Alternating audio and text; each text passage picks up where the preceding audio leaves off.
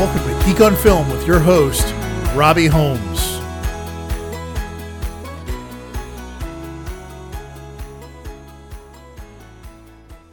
Hey there, folks. This is going to be another week of Robbie on his own.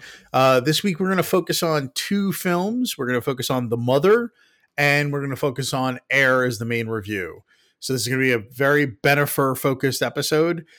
Sorry that we didn't release an episode last week. Things got kind of crazy in my day job, and I am looking forward to hopefully next week catching up on all the television that has been going on, including hopefully the finales of both Yellow Jackets and Secession. We have lots to catch up on there, but I wanted to get something out and put it in the feeds that would be useful to you right now, because these two films are both available on streaming services. So The Mother is available on Netflix and Air is available on Amazon Prime. And I wanted to make sure that those reviews were in your ear holes, so that way you had an opportunity to make a decision about whether or not you wanted to spend the time, energy, and effort to watch these two films. The TLDR is probably yes to one and probably no to the other, but you'll have to listen to find out.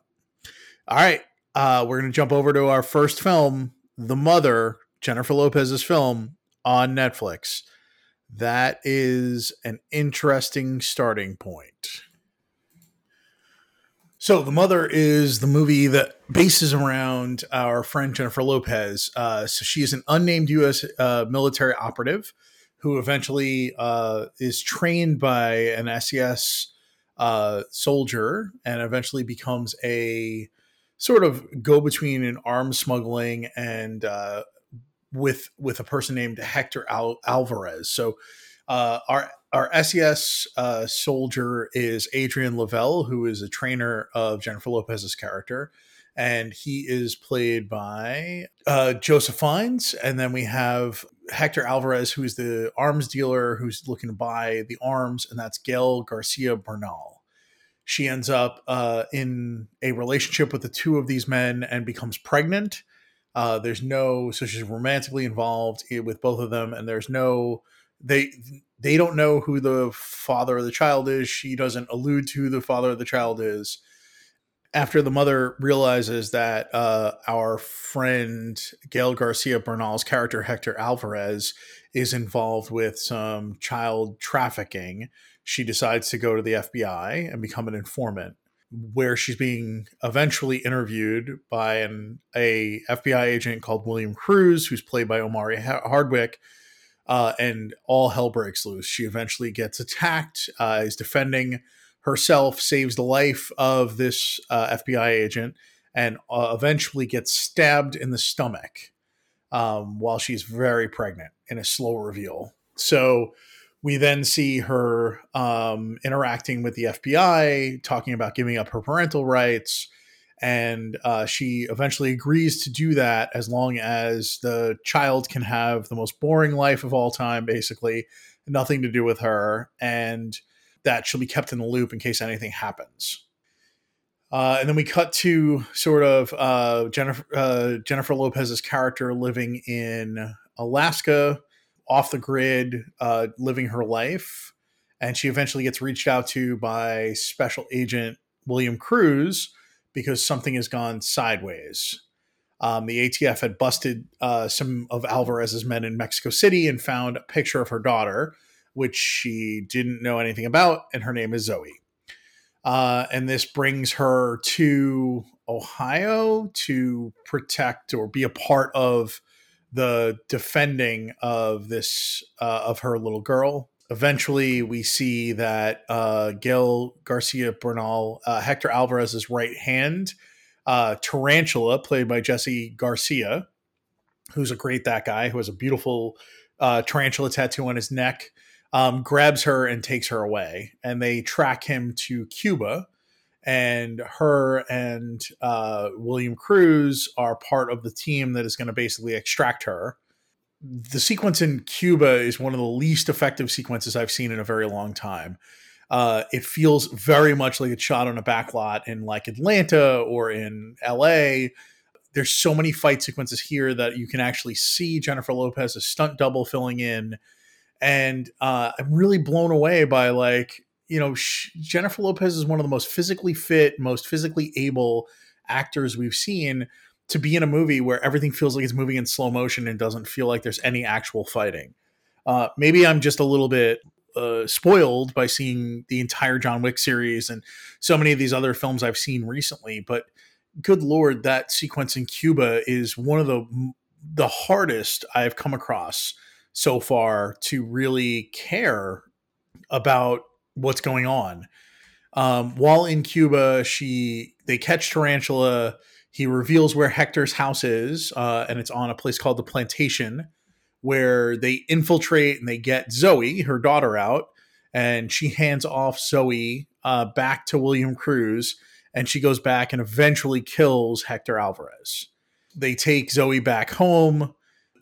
At this point, they can't take her back to Ohio because it's not going to be safe for her. So she eventually takes, in the process, we realize that Adrian Lavelle, who's played by Joseph Fiennes, is now on the hunt looking for her.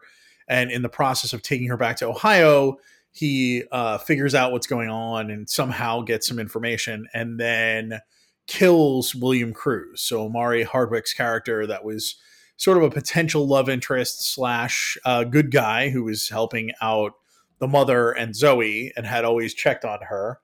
And we then see Zoe and the mother head back to Alaska, where Zoe is told very pointedly, like, you're here for some survival training. I need to make sure you're going to live. This is where the movie sort of gets repetitive. Eventually, you see Zoe make a mistake. She gets bit by a wolf that she needs some help. She needs some medical attention, tells her real name. This leads to Adrian Lavelle finding her and bringing like a battalion of military, hired military guns to come and find her. They eventually separate. You see Lavelle and the mother together driving away.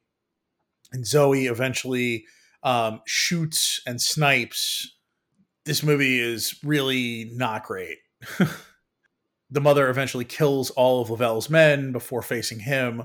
While she's knocked out, Lavelle grabs Zoe and speeds away. The mother snipes and kills him. Yeah, all of her former allies are dead. Now mother can return Zoe back to her adopted family, but she stays in Ohio and can watch over her while things are going on. This movie, in my opinion, was one of the worst movies I've seen this year. It is 100% a waste of the talents of all the actors that are a part of this. This feels 100% like a script needed like 2 or 3 more run-throughs, and they needed to hire a slightly better fight choreographer to make this feel more realistic. There are some sequences that feel really polished, and there are some sequences that feel very under-polished. I don't know if it's second unit stuff, if it's... I'm very confused by why this movie didn't work. You have too many good actors, too many actors of note that should be able to pull this off, that this movie just felt like a mess. It 100% needed more rewriting. It 100% needed more polishing. And boy, the final edit probably could have taken this movie down.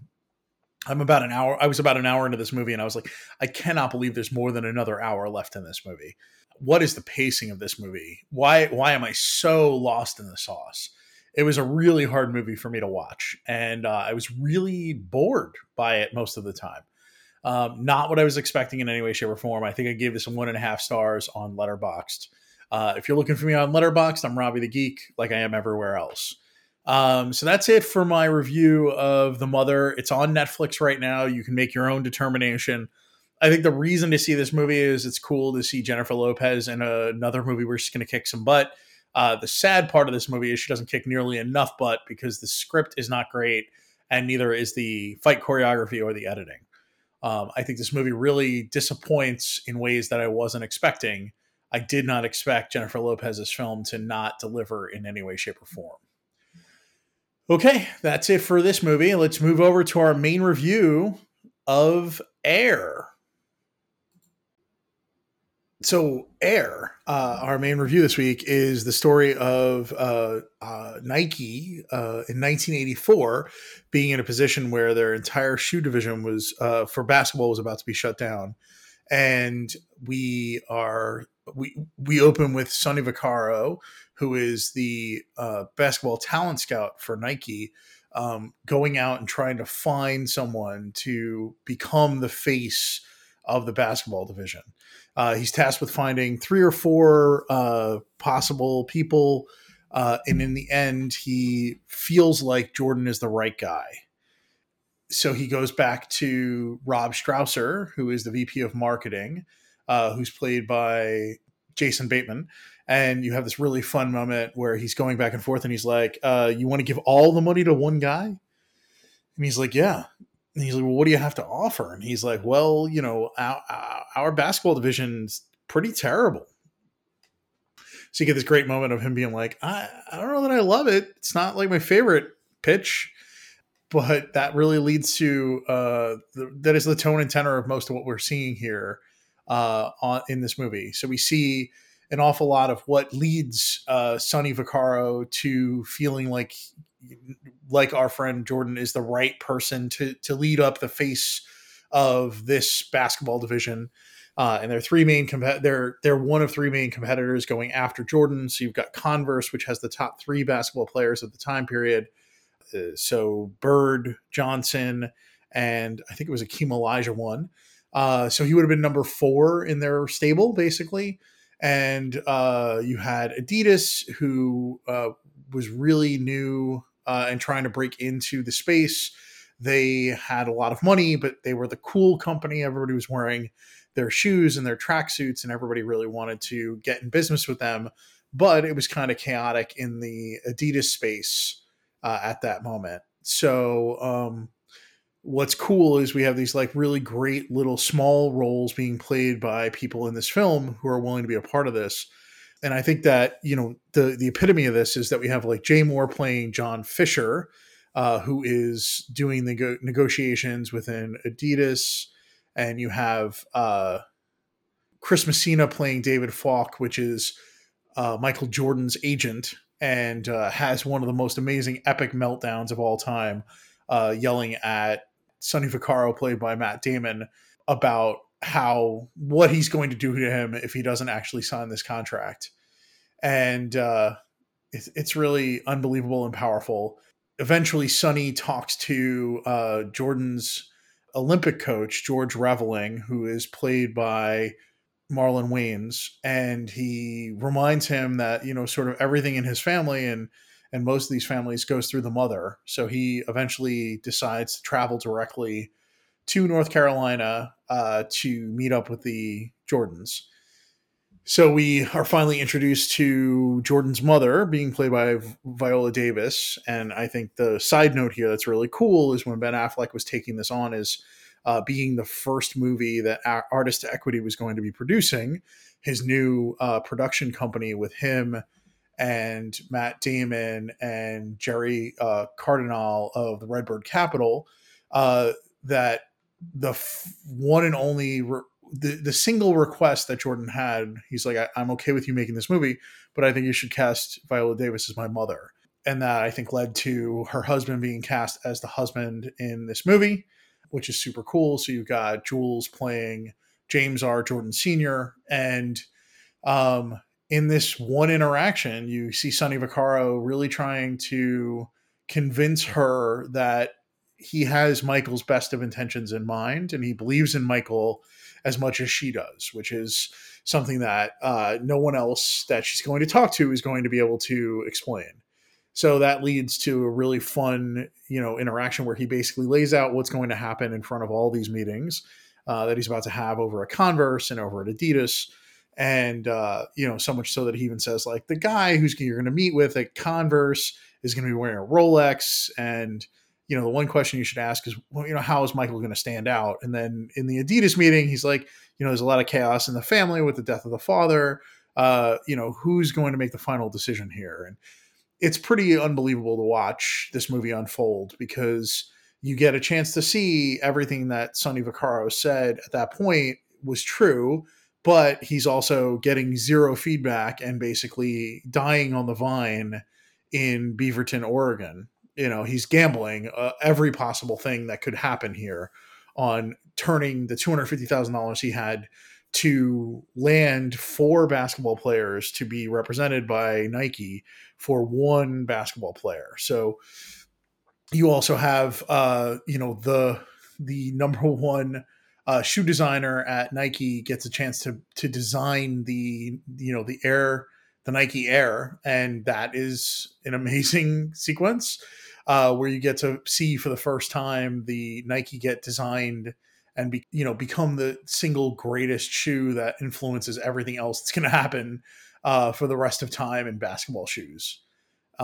It's a really astounding movie. I really felt moved by it.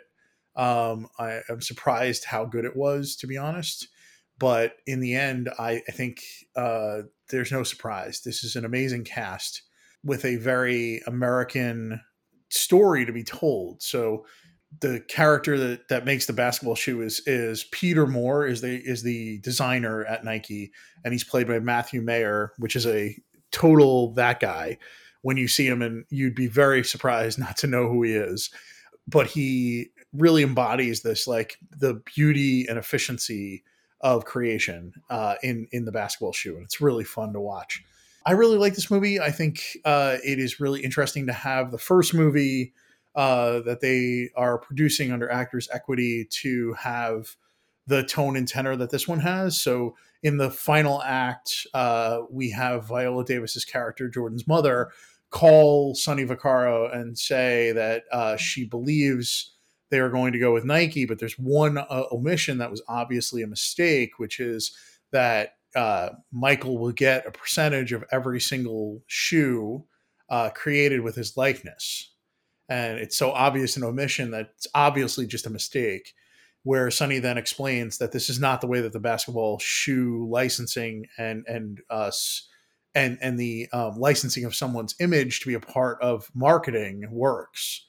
And she's like, well, it doesn't make sense. Like, my son is going to be the one that inspires people to buy these shoes. The shoe is nothing unless my son's foot is in it. And he goes back and forth with her about this and explaining it in a pretty straightforward way, explaining he wishes he could do it, but she really never takes no for an answer. She just kind of holds her ground and doesn't understand that this isn't a possibility. And also, why haven't we done this for other basketball players? So in the end, he says he'll do what he can and he'll get back to her.